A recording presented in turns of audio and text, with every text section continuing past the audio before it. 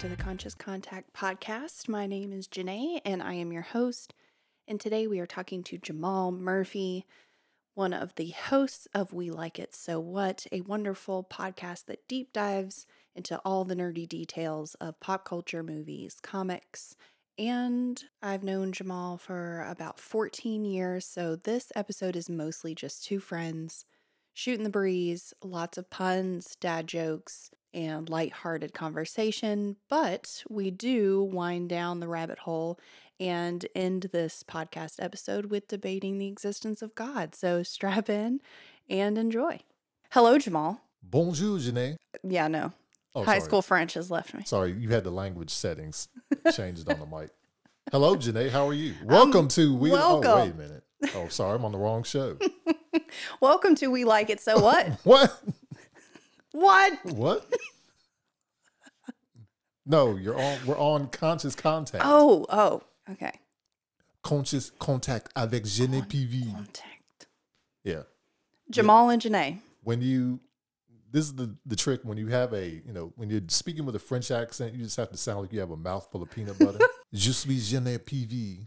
Bienvenue à Conscious Contact. You're good at that. Well, I studied like French in high school and college, and I can't remember any of it. Oh, yeah. I took AP French and remember zero. All I can say is je mange pain beurre et confiture, which means I like bread, butter, and jam. Ooh. J'écoute musique tout le temps. That's all I can say. I listen to music all the time. That's it. You're killing it. That's it. And you keep saying more stuff. Well, I mean, if I could go to France, fly over to France right now, and say, je suis Jamaal. Yeah. Omelette du fromage. And they would say, oh, oui. All the French ladies would just be, that's a Dexter's Laboratory reference, by the way. Is it? Yeah. Omelette du fromage. It's all you can say. You remember? Okay, you'll have to Google that. I'm going to have to watch that. I haven't watched Dexter since it was originally on, I don't think. Yep. Eventually, does it replay somewhere? Or does it live online? Maybe Boomerang. Boomerang Okay. has all like the old Cartoon Network stuff that Yeah. they play during the daytime. Okay. Okay. Oh, I'm sorry. I feel like have I invaded your podcast, by the way? No. Okay. I'm brand new at this. I'm a baby. And you are what I would consider moderate to pro podcaster at this point. At this point, I would call myself like semi-professional. I mean, like I'm still Semi-pro. I'm still like word to Jackie Moon. I'm still like in the minor leagues of podcasting, because even on We Like It So What. Shameless plug. Linked below. The most shameless of plugs. We've been doing it for like 2 years. I mean, there Yeah. was a whole break. We took, let's call it sabbatical. Sabbatical, yeah.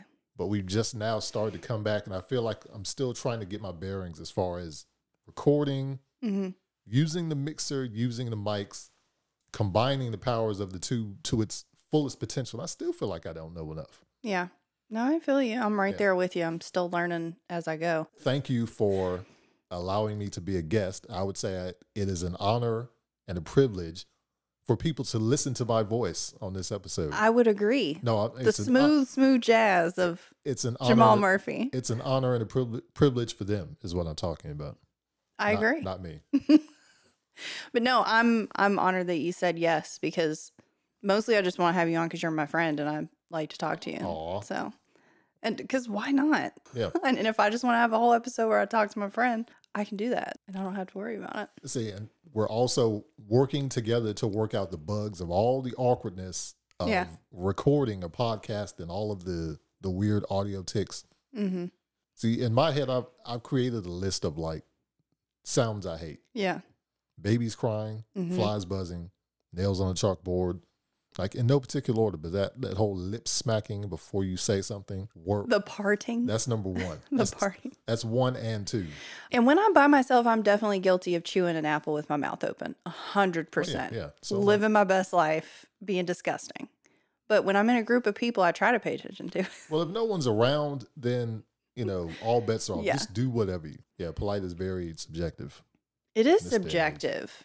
I think that's a wonderful thing for us to talk about, because what does that even mean anymore? I think we're gone are the days of, good morning, milady. How do you do? Mm-hmm. And rules of etiquette. I think rules of etiquette probably really only exist in certain like esoteric circles where it's, Yeah. eat with this fork and this knife. Yeah. And then, Or a different country where right, they've got their value system a little bit right. But more on track. here it's like, oh, hey, what's up? Yeah. Push someone out of the way. Maybe you'll open the door for them. Maybe you won't. Yeah. I've kind of built I don't know, like a value system as far as being polite. Mm-hmm. Say please and thank you. Mm-hmm. I'll open the door for a woman if I see her, or a man, whoever. Or Yeah. anyone's non-binary, I'll open the door for them. Maybe also. a child. Potentially. Children, no. I just walk Depends on the day. out of my way, kid. Yeah. But yeah, open the door for people. Certain things in life like you need to kind of maintain as a value system. Yeah, I agree. As far as being polite. So yeah, I would have to say that, and this takes a lot of energy on my part because I am an introvert and I would rather just not talk to people that I don't know. I hate surface level conversations, and the checkout line used to be like my nightmare scenario of having to make small talk with someone as they scan my groceries. But I realized this person sees the worst of human contact, human decency.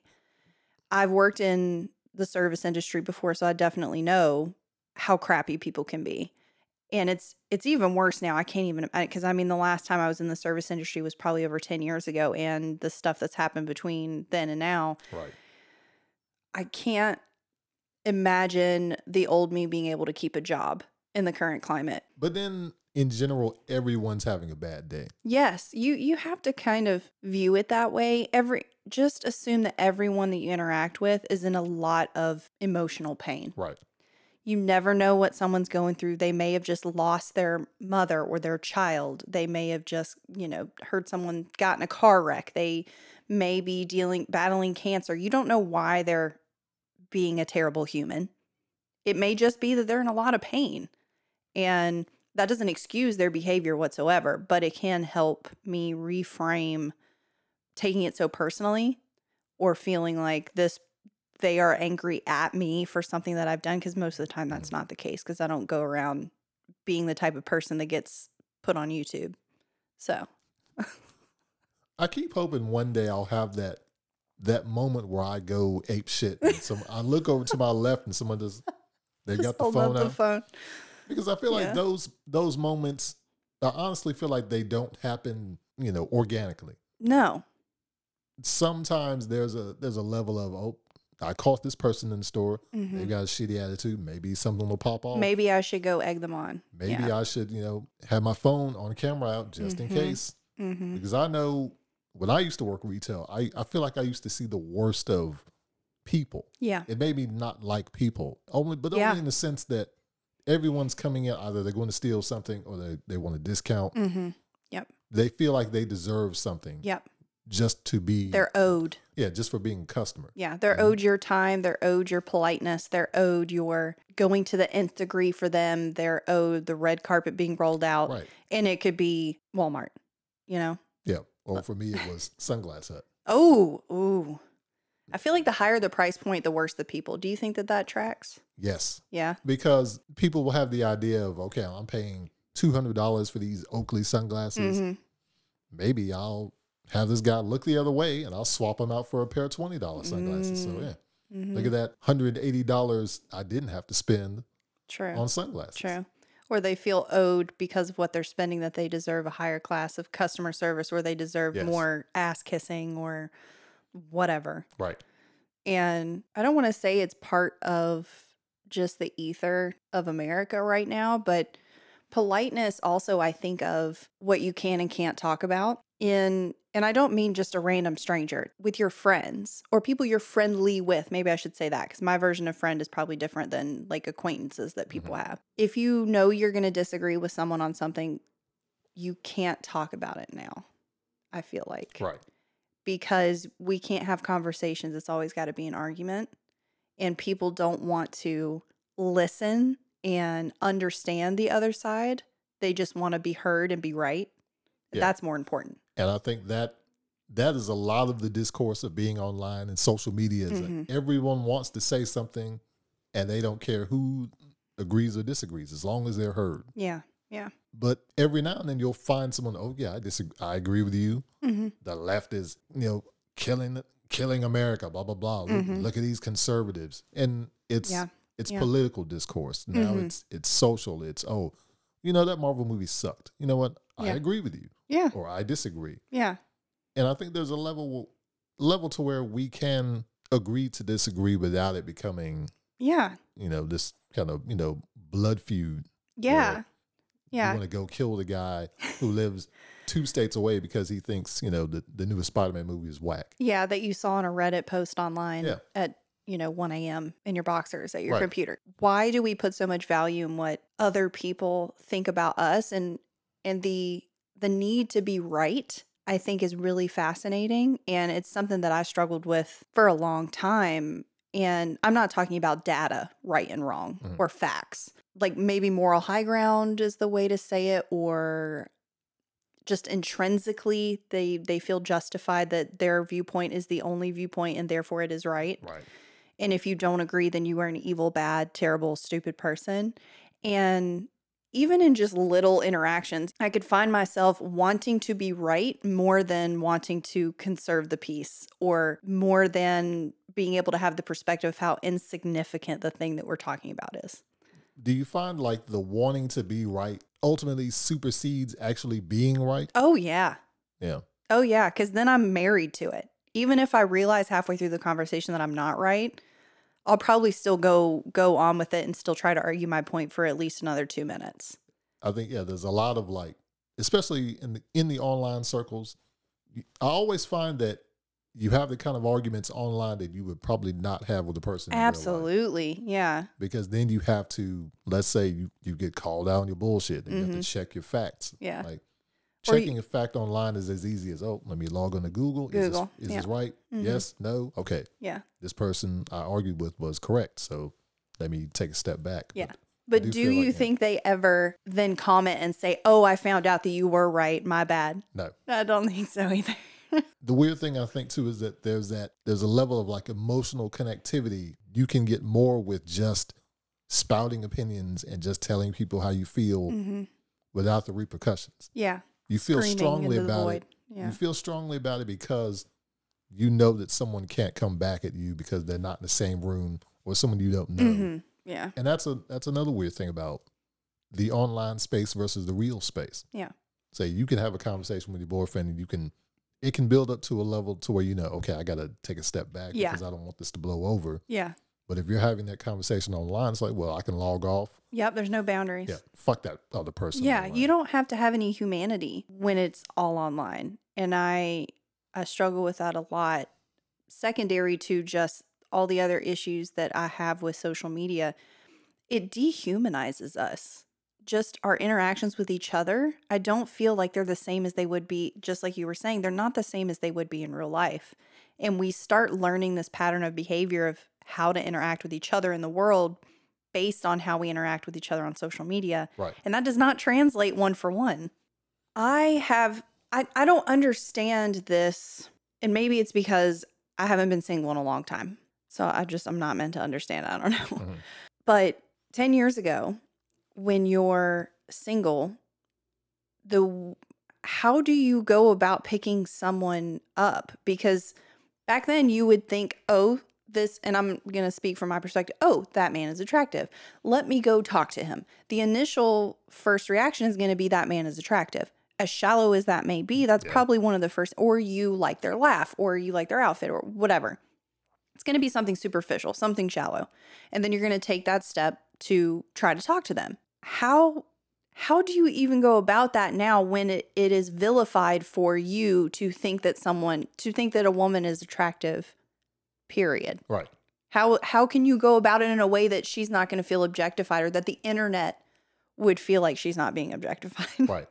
First, I think in picking up a woman, you have to stretch because you don't know. I know, but make sure you bend at the knees. Okay, let me stop. But yeah, I know. Yeah, the standard of, like I said, decorum is different now than it was 10 years ago. Now with Me Too movement, time's up. Yeah, which are valid causes for concern. Yeah, but I think I even saw an interview with Henry Cavill, aka Superman. Mm-hmm. Well, I guess at this point I could say The Witcher. Geralt of Rivia. Geralt. I think he was even addressing something like that. It's like, how do you kind of compliment a woman Yeah. or approach a woman without feeling as if, you're the enemy. Yeah. So I think there is no easy way. Maybe the easy way is to let them approach you. I guess. Yeah. Yeah. Our biological urges they take over. So in a gym setting, even in a club setting, Yeah. a bar setting, I think 9 times out of 10, you're going to be saying or doing the wrong thing. Yeah. And that 10th time is like, yeah, this is the thing you should have said. I don't know if it's weird because I've been awkward forever. So I understand the constant battle of trying to articulate what you mean and make it sound like a human and have the other person understand you. Right. But I think this is kind of past that, and everyone takes everything so damn seriously and gets offended so easily. I don't personally, so I feel like there's probably other people that don't too. I don't feel like you do. But then again, I would never say anything that would particularly be trying to offend you. It really depends. Yeah. Now, I'm not the most thick-skinned person in the world, even though I probably should be. But I can take a joke as well as anyone else, but at the same time, I can't. It depends on the joke. Well, yeah. No, and I think if you like the joke and it hits, it's funny. But if someone else hears the same joke and it doesn't hit for them, it's not going to be funny and they could get offended by it. But framing it as like it's a joke or I'm trying to pay you a compliment and pick you up, like that line is so blurry. Yeah. And before it was just blurry and the girl would be like, no, I'm not interested. And now it's blurry and she can accuse you of being a misogynistic, sexist creep instead when you were genuinely trying to pay her a compliment. I don't understand how you work around. There's no answer for this, I'm sure, but I just don't understand how people are out there living their life. How do you go on a date with someone? It's turning into that Chappelle sketch where you're going to have someone sign a consent form. Right. Like even just to hit on them. But I guess number one is like, don't look like a creep.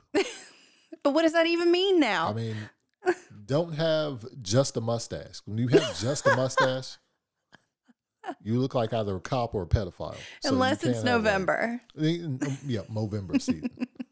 So I think that's Okay. rule number one. Clothes And are two, probably good. Yeah, clothes. Wearing clothes, not being clothing naked. optional, maybe. Yeah. But it's just a matter of your approach and your intent. People Yeah. like to say intent is important, especially when they say something offensive or something controversial. Well, what about the intent? Mm-hmm. Mm-hmm. So I think even in the dating space, even in relating to people, intent is important. Yeah, and I was going to ask you, do you agree with that statement? Because I definitely do. I do think intent is important. No. No? But yes, I agree.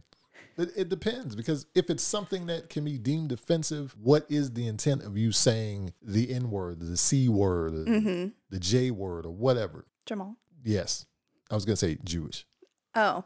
But no, like it really does depend on your intent. I agree. And there are certain things that, yes, I don't think necessarily, because I'm not a comedian and I understand where comedians come from. I don't think that there's anything that you shouldn't joke about, because I understand that it's a joke and I understand the mechanics behind that. Just because it's not for me, it might not be for me. I don't like a whole lot of comedians because I just don't resonate with their stuff, or I think their jokes are shitty, and that's all right. But that doesn't mean that I personally feel like they should never be able to say a joke again. Right. That's just not for me.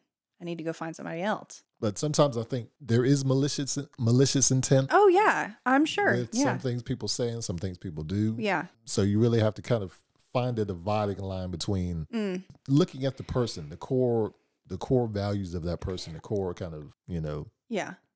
I think what that their intent is, rather. Yeah, I think that that's what I'm missing is we don't give people the benefit of the doubt anymore. Mm-hmm. And we don't let them evolve as humans. We hold them to the standard of whoever they were 15 years ago. And even if they're a completely different person now and they've changed, it doesn't matter because they've said one thing one time. So they are a terrible human forever. So yeah, I guess to kind of get off on a tangent, but it's related to this. You remember when James Gunn had his controversy a few years ago? He had his, kind of, low humored, dark humored tweets that got him in trouble. He was fired from Guardians of the Galaxy Volume 3. Oh, Yeah. And then he was brought back. There's a part of me that feels like he was never really fired. I think they just kind of wanted the controversy to blow over because in the meantime, He was able to direct the Suicide Squad. Mm-hmm. He's got a whole Peacemaker series that he wrote and directed. So Mm-hmm.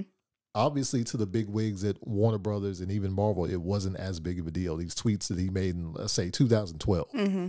Yeah. you know, rape and pedophile tweets, kind of dark humor, Mm-hmm. that may have been the type of person he was then. Yeah. And you can, you know, apologize profusely about it. And even people that you've worked with or worked for Yeah. can come to your aid and say, hey, this isn't the same person he was then. Exactly. And I think the apology matters little to zero. And I think so much weight is placed on that. If they apologize, I think that a lot of things warrant that. I'm not saying that apologies should not be done. However, an apology is nothing without changed action. And if that Right. person is not different or isn't trying to learn from their mistake, I don't care if they apologize. Yeah, and you can see with a lot of his material, it still has that kind of dark, kind of rude-natured humor Yeah. about it. Yeah. And I personally love that because I'm a rude-natured person. Yeah, I know. I mean, it's fine, but I think you have to carry yourself in such a way that you don't let that person from the past influence the present or even the future. Oh, yeah, for sure. So there are ways, just like for example, like a former neo-Nazi Mm-hmm. can change. Yes. But is there Yeah. something in the core of that person that still feels the way they did 10 years ago, which is entirely possible. But I think, there is yes. room for change, yes. Yeah, it could be that they are the same person, or it could be that they had a moment of clarity and said, I'm disgusted with myself and I'm different than I was before. And I'm just speaking from personal experience. I don't think that I am anywhere near the person that I was 10 years ago. And not just because I didn't like what that person said and did, or the way that they viewed the world or how they treated people, but because genuinely I sought to change it because I didn't want that anymore. Not just for myself, but for the other people around me. Right. And I don't think I've ever, I mean, someone could go, I haven't had Twitter that long, so they probably couldn't do it on Twitter, maybe Facebook or MySpace if that's still a thing. You might be able to dig something up that I said forever and a day ago. But no, I'm sure I said things that were extremely judgmental, rude, generalizations, stereotypes, all of that stuff. And I mean, social media aside, the person that I was in real life was not that grand. Right. And if someone met me today that hadn't talked to me in 10 years and they still assumed that I was the same person, I would be petrified. I would be so sad for them, and I would love to sit down and have a conversation with them because there's so much change that can genuinely happen. Because I used to think that a person can't change. That's it. That's who they are. And I use that as an excuse for my bad behavior. I thought, well, this is just who I am. I'm just blunt. I'm just whatever. I'm just a bitch. And it was just all an excuse. I didn't want to change. So I could never see how that could happen for somebody else. Yeah. And I think that human beings in general have a huge capacity to grow and change, but it does require effort. It doesn't require just I'm embarrassed of this thing I did. Let me not do it again. That's not change. Yeah. And I think going back to what you said earlier and even relating to, you have to look at how your behavior affects the other person. Yes. You have to kind of step outside yourself and think, okay, I'm going to say this thing, how is it going to affect them? Yeah. And I think that's one problem, and one thing that can affect change is looking outside yourself, the sphere of yourself, and thinking, okay, I'm going to say this thing, but how's this thing going to affect the person I'm saying it to? Yeah. Are they going to be offended? Are they gonna laugh? Will they agree with me? Will they disagree with me? Yeah. And using that information and saying, how am I going to feel about myself once this comes out and they feel XYZ? But when you're in a gym setting, a bar, a club, a lot of that stuff is biological urges. You're thinking of, your base caveman DNA, and thinking of you're thinking with your little head, versus the big head, whatever. Yeah. So you're not thinking clearly.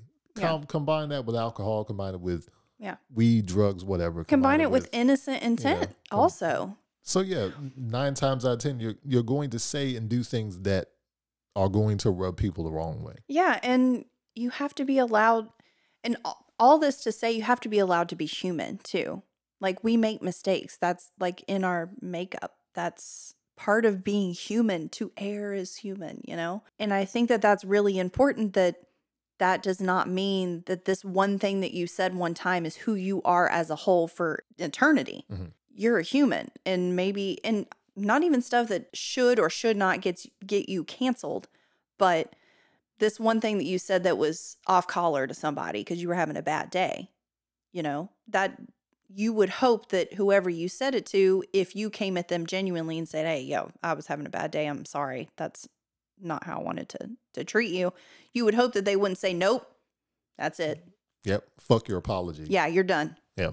And I feel like that is a lot of what's going on right now. That is a lot of society. We don't allow that room for genuine remorse or change or just to be human and make a mistake, man. Yeah. But I think a lot of it is you have to do things and say things that you won't have to apologize for later. True.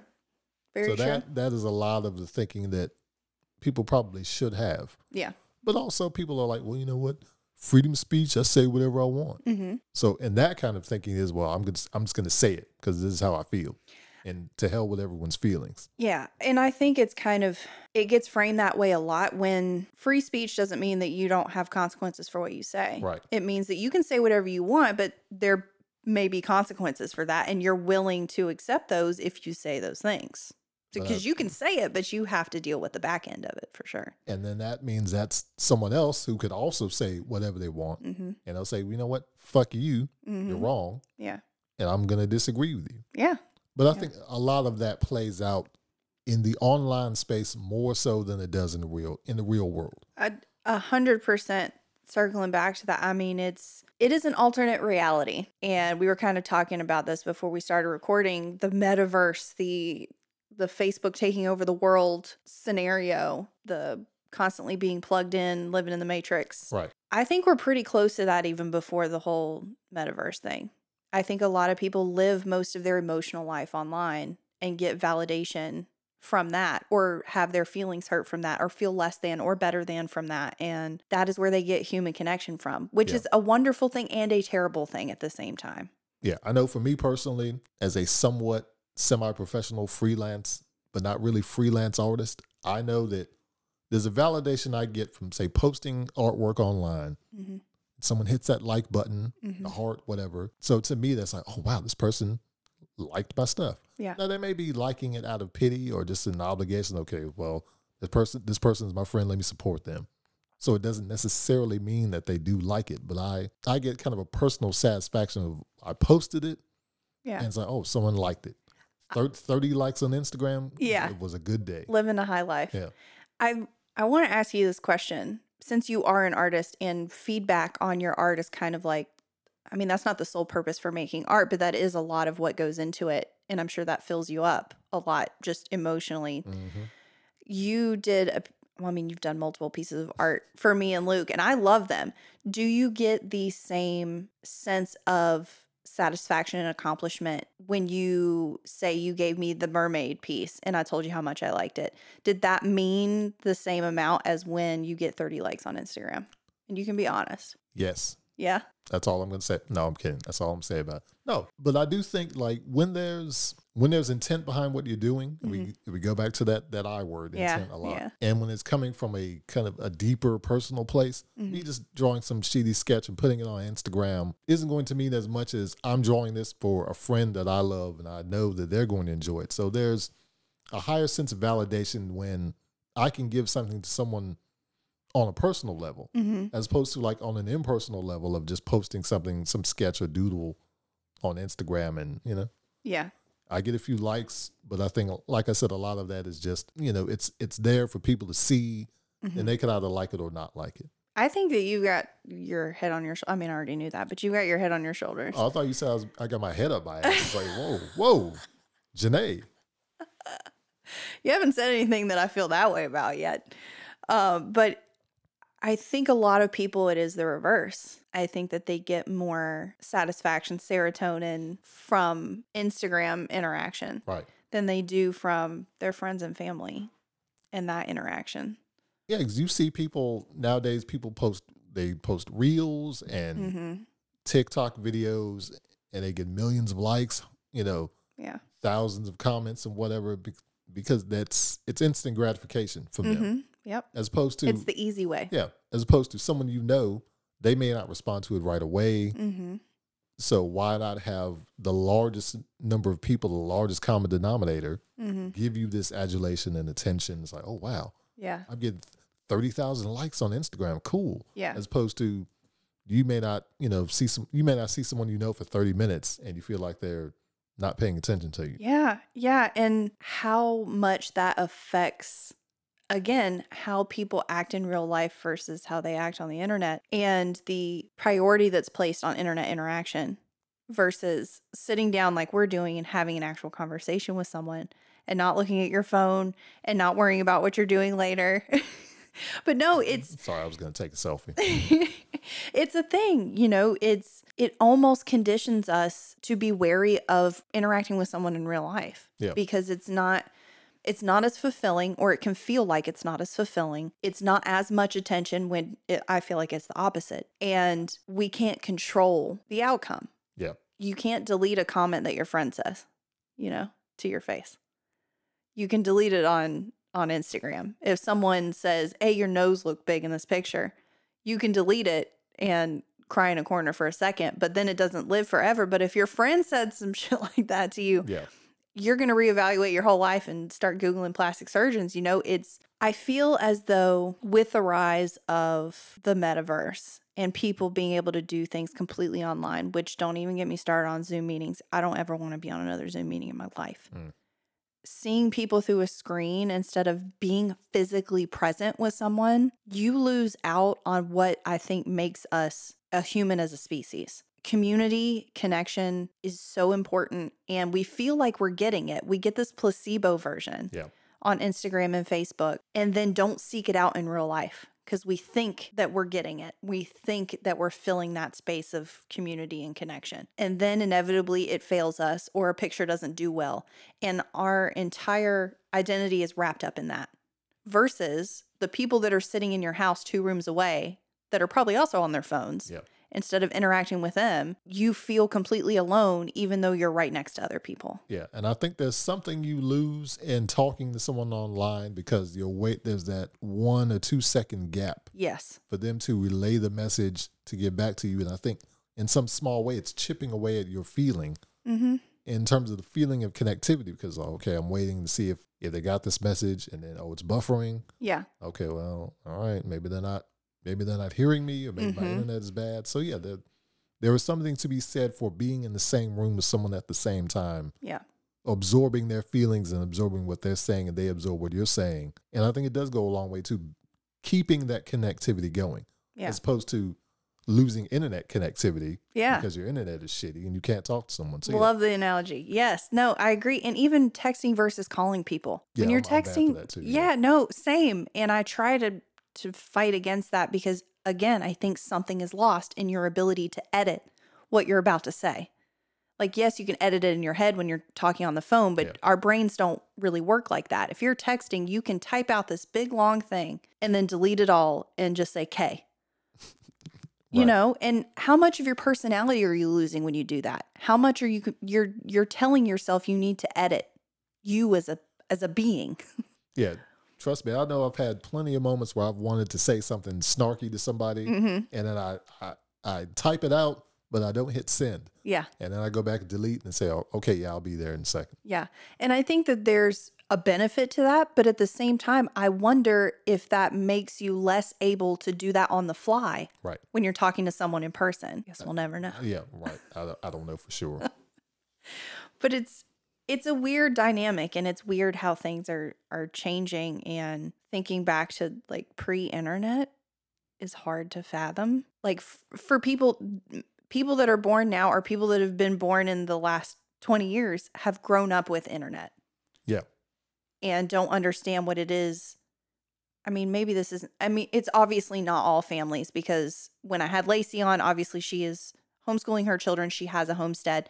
Her children spend time outdoors and interacting with each other, with their mom and dad, with the world around them. So it's definitely not all children. But getting kicked out when the sun comes up during the summer and told not to come back till the sun comes down, and you don't know if your friend's home other than all the bikes are outside, and you have to use a landline, you have to plan ahead, you have to be considerate. I would love to know if someone like Harvard or Yale or the schools that do this type of stuff are doing a study on how the brain develops differently with a childhood where you are outside, pre-internet childhood, to a childhood now. But then you can also consider, let's say some cultures aren't necessarily connected to technology. Even some parts of the country aren't really connected to that. So in those kind of deeper rural areas. Yeah. How hard it is to say the word rural. It's terrible. There is no internet. It's only, natural light and whatever is around you. Yeah. So I think there probably still are parts of the country, even the world, that aren't on the grid, that aren't connected. So they're not losing that sense of connectivity because they're, looking at their tablet. Yeah. Or the iPad. Yeah, the kid's acting up, but just give him a tablet. Yeah. He'll calm down. And again, there's benefit to it and there's a lot of negative. I mean, the benefit of being able to Google something, having information on demand is huge. Being able to connect with someone in a different part of the world is huge. Being able to have the ability for us to ship things internationally and the fact that UPS exists. Well, I mean, FedEx too. Let me not don't ostracize myself from a sponsor or something. DHL. Let me not forget. But there's so much benefit to technological advancements, medical, all of that stuff. But I wonder how much of our humanity we give away for it. How long does it take for a piece of what was reality in the past to cease to exist? Right. A way of life to cease to exist. This is why, in a way, I always kind of pine for nostalgia. Because Same. I still like the cartoons of the 80s and 90s. I still like the toys of the 80s and 90s. And now it's okay, everything's on a tablet, everything's on an app. Yeah. And I used to love getting up early in the morning, watching, all the cool cartoons that were on, coming home from school. Yeah. But I think nowadays they don't have that because it's on demand. It's on demand, or there's less of a need to entertain people because now you can just find it instantly on the internet. Yeah. There's no time to be bored. Yeah. There's no delayed gratification. There's right now or there's never. Right. And I feel the same way. I have a huge waves of nostalgia when I'm able to watch an old cartoon or listen to, grunge rock from the 90s and 2000s. I just feel a sense of what life used to be like and the ease at which people seem to have been made happy, I think is what jumps out at me. And that might be reading way too much into it, but that's how I feel when I listen to it instinctively, is that this was a time of less distraction. This was a time of problems were very small because we weren't as interconnected as a community as the world. Right. Again, there's pros and cons to that. The slowness of living is a fondness that I have for the 2000s, the 90s, and back, because things feel very go, go, go. And it feels this immediacy because everything is on demand. You got to do it right then. I'm just not down with that.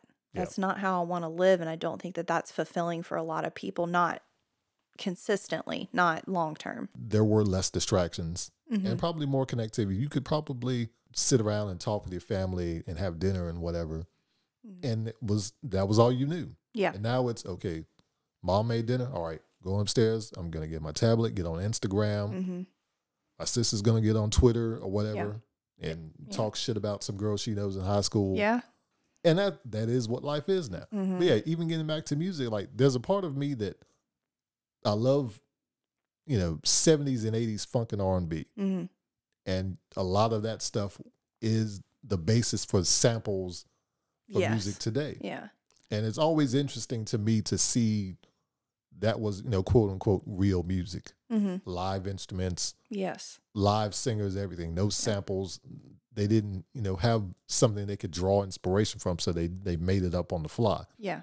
And to me, that kind of reflects a simpler, less distracted time, because you were writing a song, you were making music, and it was, whatever it needed to be. A different form of creativity too. Yeah. And I think you kind of hit the nail on the head, the live music aspect.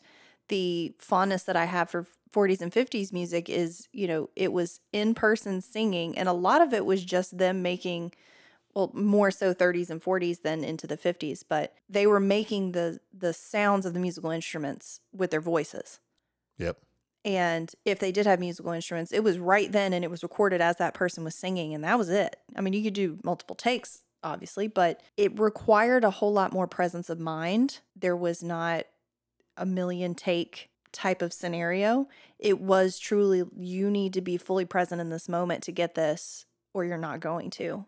Capturing that moment in time is just so cool to me. And I love electronic music too, don't get me wrong, but live instruments and having that, it's like a photograph. You're capturing that soundscape that happened in that moment when you're talking about live music from in the past it's a very different feeling than a completely electronic version that someone has made. They both are valid and they're both music, but it's right.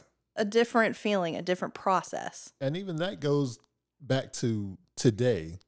You can be at a live concert with live music, but you're not really enjoying it because, oh, let me take this 15-second video that I can post to Instagram. Mm-hmm. Let me take this selfie with my homies because, oh, we're at the concert, but you're not taking in the moment. Yeah. So in the 70s, if I went to, an Earth, Wind, and Fire concert, it's like, you're there, you're listening. That's it. There's no time to, pick up my cell phone that's the size of a brick and, take a selfie, call my homies. Oh, yeah, we're at the concert, man. Yeah. You're there, you're listening to the music, you're grooving, you're enjoying it. Yeah. So I think that kind of value system, that kind of idea, that's something I definitely think can be brought back. Yeah. And I think with music, you're able to connect with that a little bit. That's how it is for me, forcing myself to be present. Yeah. And not scroll on my phone and listen to the piece that I've selected or the Sirius XM has selected for me. You lose out on so much when you're trying to do two things at once. The brain cannot multitask. That is a complete myth. And if you are doing more than one thing, you are having a diluted, not diluted. Diluted and diluted. version of both. You're not experiencing one fully at all. Right. And I think that we can get lost in that, kind of going back to the metaverse thing. I don't see how you can suspend your disbelief in your reality enough for it to work the way that they want it to work, for it to be a truly Matrix-esque situation. Because are they going to come out with an attachment that you put over your crotch so that you don't have to go to the bathroom? No. No? Maybe. Or maybe it's a matter of tapping into the brain to feel that sensation of relief so that you don't actually feel like you have to go to the restroom. That's creepy. It is. All right, I'll give you a weird example. Okay, so I was at work one day. Believe it or not, I have a job. So I was at work. I was randomly thinking about, Batman has to get his, tires changed on his Batmobile. Who does that kind of work? Mm-hmm. And then I walk outside, and then I'm crossing the street, and then I see a car approaching, and guess what was on the license plate for that car? What? Batman. It was a Batman symbol. I was like, no bullshit. The woman in the red dress is coming down the sidewalk. In my head, I was like, what the fuck is going on? And I'm like, am I living in a simulation? I don't want to get too woo-woo for you. Woo-woo, okay. Too, spiritual for you, so you can stop me if you want. All right, stop. Okay, go ahead. I think that there can be I think that there's a big discussion that could be had between the difference between people that feel like coincidences mean that you're in the Matrix and this is all a simulation versus people that view coincidences as proof that God exists. Mm-hmm. And that if we open ourselves up to it, we're able to see that. And it's kind of like a confirmation. And coincidences to me, I'm a lucky number type of person. I look for all that stuff everywhere I go. I definitely pay attention to those types of things because it's intriguing to me. Mm-hmm. And it does give me a sense of, used to creep me out. Now it kind of gives me a sense of the universe is listening type of vibe, whether that universe is someone on a computer while I'm laying somewhere with my head jacked into a computer system, or just something greater than me, like a power that I'm never going to be able to comprehend, which I think no matter how you view it, that's the same thing. So either it's the guy in the control room is the power greater than you that controls the world and does everything, or it's God. You think God created the internet? I think God created humans with the ability to learn How to and do create technology and free will. And I think that that's how it comes about. I think God is pretty hands off. Does that make any sense? I like to consider myself agnostic. A teacher. No, I like to consider myself, that was an Iron Man 3 reference. Good one, Janae. Thanks. But yeah, I like to consider myself agnostic, more or less. I believe something exists that controls the world, controls the sun, the rain, moon, all of that. But it doesn't have a name, doesn't have a gender, but it just does. Yeah. And it is. Whatever happens is whatever happens. Yeah. So tornadoes. Yeah. Someone says, "Oh wow, thank God nothing happened." But did God cause the tornado? Yeah. So you're thanking the entity of the force that destroyed your home, and say, "Oh, where's the balance in that?" Yeah. But I also think that people, they need something to hold on to in terms of faith and reasoning and why things happen the way they do, why people are taken from you too soon, and why people stick around longer than you thought they would. So, but there's a part of me that's like, I kind of look and observe, and I try not to think too much about the fairness of it. Yeah. It's hard to think about the fairness of it. But I also think of the circumstances that lead you up to a certain point. If you die at 45 of a heart attack, it's like, what was your diet like? What was your stress level like?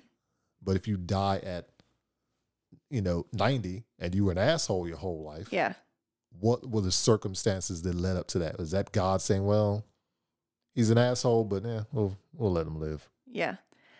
I think it's really interesting to talk about stuff like one, because we don't have an answer and there's no right or wrong. It's just summation. But kind of making me think about something that you said, genocide, children dying of cancer, that type of thing. There's a lot of people that argue that there isn't a God, and I was one of those people that argue that there is not a God because he wouldn't allow that to happen. And that's how I feel about it. Yeah. And I think about it not in that way for two reasons that I've pondered. And this always, it's constantly changing and evolving. One, how do I phrase this so I don't sound like a crazy person? Very carefully. I know. And again, just talk about myself, which makes it easy because it's my opinion. And if you don't agree with it, that's totally okay. So firstly, I believe in a very hands-off God. I don't believe that other than the spark of creation, the beginning and ending, because time is relative type of thing, the path for everyone. I don't think that everything that happens for a reason, but I do think there is a reason behind everything. I think that whether that's you learn from it or you're able to help someone else who's going through that same situation, say if your child dies of cancer, that's a terrible thing that no one should ever have to experience. However, and this doesn't make it okay, and it's never going to take away that hurt, but if you're able to share how you got through that with another human being who's going through the same thing, I think that there's divinity in that. And again, that doesn't negate that it happened. And I don't think that God chose for your child to die so that you could then help someone else and your child didn't matter. I think that, once again, kind of going back to the free will piece and taking that down to a molecular level, cancer is a mutation. And I don't think that that has anything to do with God. Because again, I think for me, my conception of it is the beginning and the ending.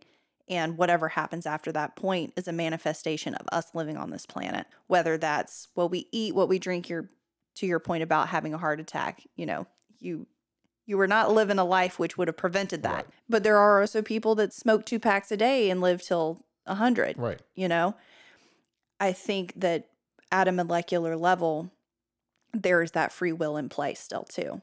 I don't think that it's not a choice. It's not like God is rearranging your insides to give you cancer or not give you cancer or make you predisposed to this or that. I think there is luck in my version of my conception of the universe as a whole. I think there is a lot of luck, but I don't think that that is how life runs. I don't think it is purely luck. I think that coincidence can show us a lot about the presentness of that kind of, ooh, I don't know what it is, Yeah. overarching thing.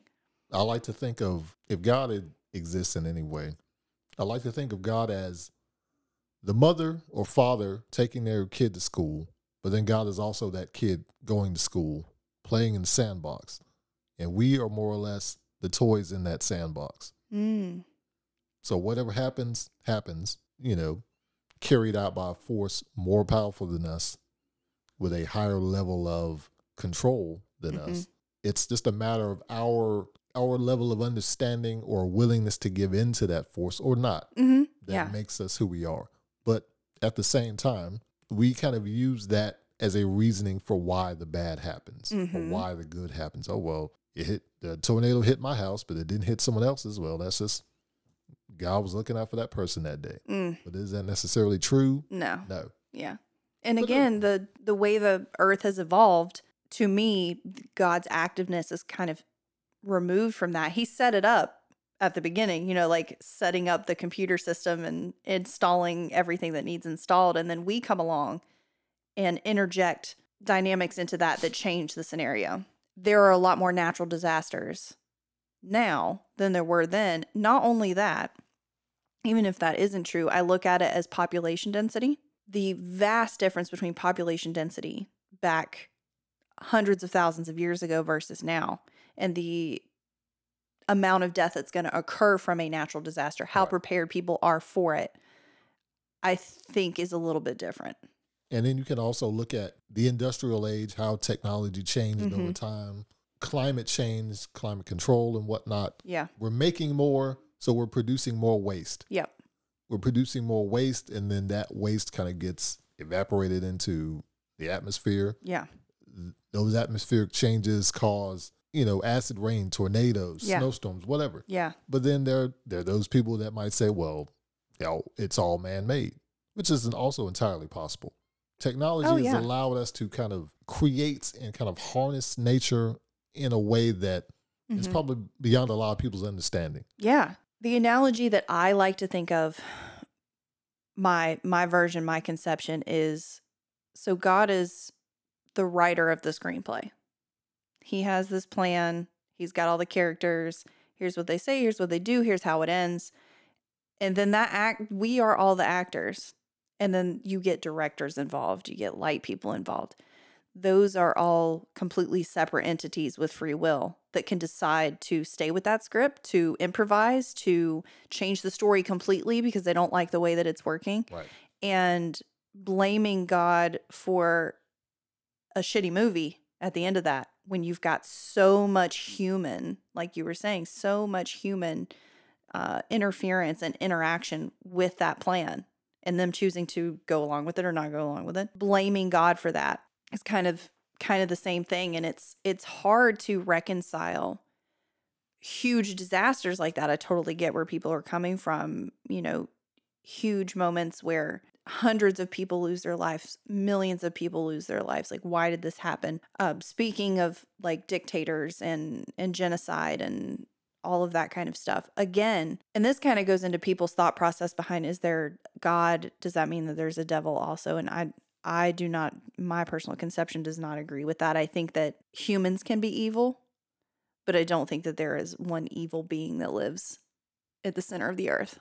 But if that's the case, then is there one ultimately benevolent being that lives above? I don't think that, I was just reading about this, and I don't think that God is necessarily benevolent. I don't think that that is the word that I would use. Kind of spitballing from what I was reading. And I would agree with this. My conception of God is all love, but also justness. So that doesn't necessarily mean all good. Right. There's justice in there. There's law. There's ultimate order. There's the Pythagorean theorem. There's all of that innate. There's frickin' geometry, which I failed in high school. There's all of that is like innate laws of earth, gravity, so on and so forth. There's law, justness, but there is also love, which I think that part of it is completely good. I think that is the best version of humanity, the most well-intentioned thing that you could have, but it has to coincide with justness, with fairness. And again, looping back completely to what we were kind of saying about free speech. Free speech is there and you can say whatever you want, but there's going to be consequences. I feel that same way. There's no law that says that I have to be nice to everyone. There's no law that says that I have to, get rid of greed and envy and jealousy and ego. There's no law that says I have to be a good person, technically. But if I don't, there are consequences for that. And I'm not talking about like eternal damnation or anything. I'm talking about people thinking I'm a shitty person or me not feeling good about myself or me not being able to find a partner or, any of those things. I can do whatever I want. There is free will. However, there is justice behind that and that I'm going to have to pay consequences, even if it doesn't seem like I have some kind of authority figure that's going to put those on me. There still will be consequences. I like to think of it in a karmic way. I don't necessarily believe in karma, but I believe in, sometimes the things you do reflect back on you in one way or the other. Yeah. So I believe in, doing good and sometimes good will happen. Yeah. But there's also a level of, doing bad and good can still happen. So sometimes, good things happen to bad people. Whether, they expect it or not. And bad things happen to good people. Yeah. Whether they expect it or not. Yeah. So it really is a matter of doing no harm. Well, people like say, do no harm but take no shit. I agree with that. Which I guess is the best way to live life. I'm very much like a live and let live. But if you stay out of my way, I'll stay out of your way. Yeah. And I think that's the easiest way to kind of navigate life without heavy consequences and without people kind of getting in each other's way. But in this kind of big, bustling, busy world we live in, everybody is in everybody's way. Yeah. So we're not thinking of, the thing I'm doing, how's this going to affect this other person? We're thinking, okay, let me do what I want to do. Let me say what I want to say. Yeah. To hell with the consequences. But like I said earlier, we're not thinking of the outward effect of that. Yeah. And I think but it's also not a matter of staying silent. And staying complacent, being meek. Because being meek, I don't think is a good trait either. Yeah. Because I think that does harm. Yeah, it's a matter of being free and being open and doing things you enjoy. Yeah.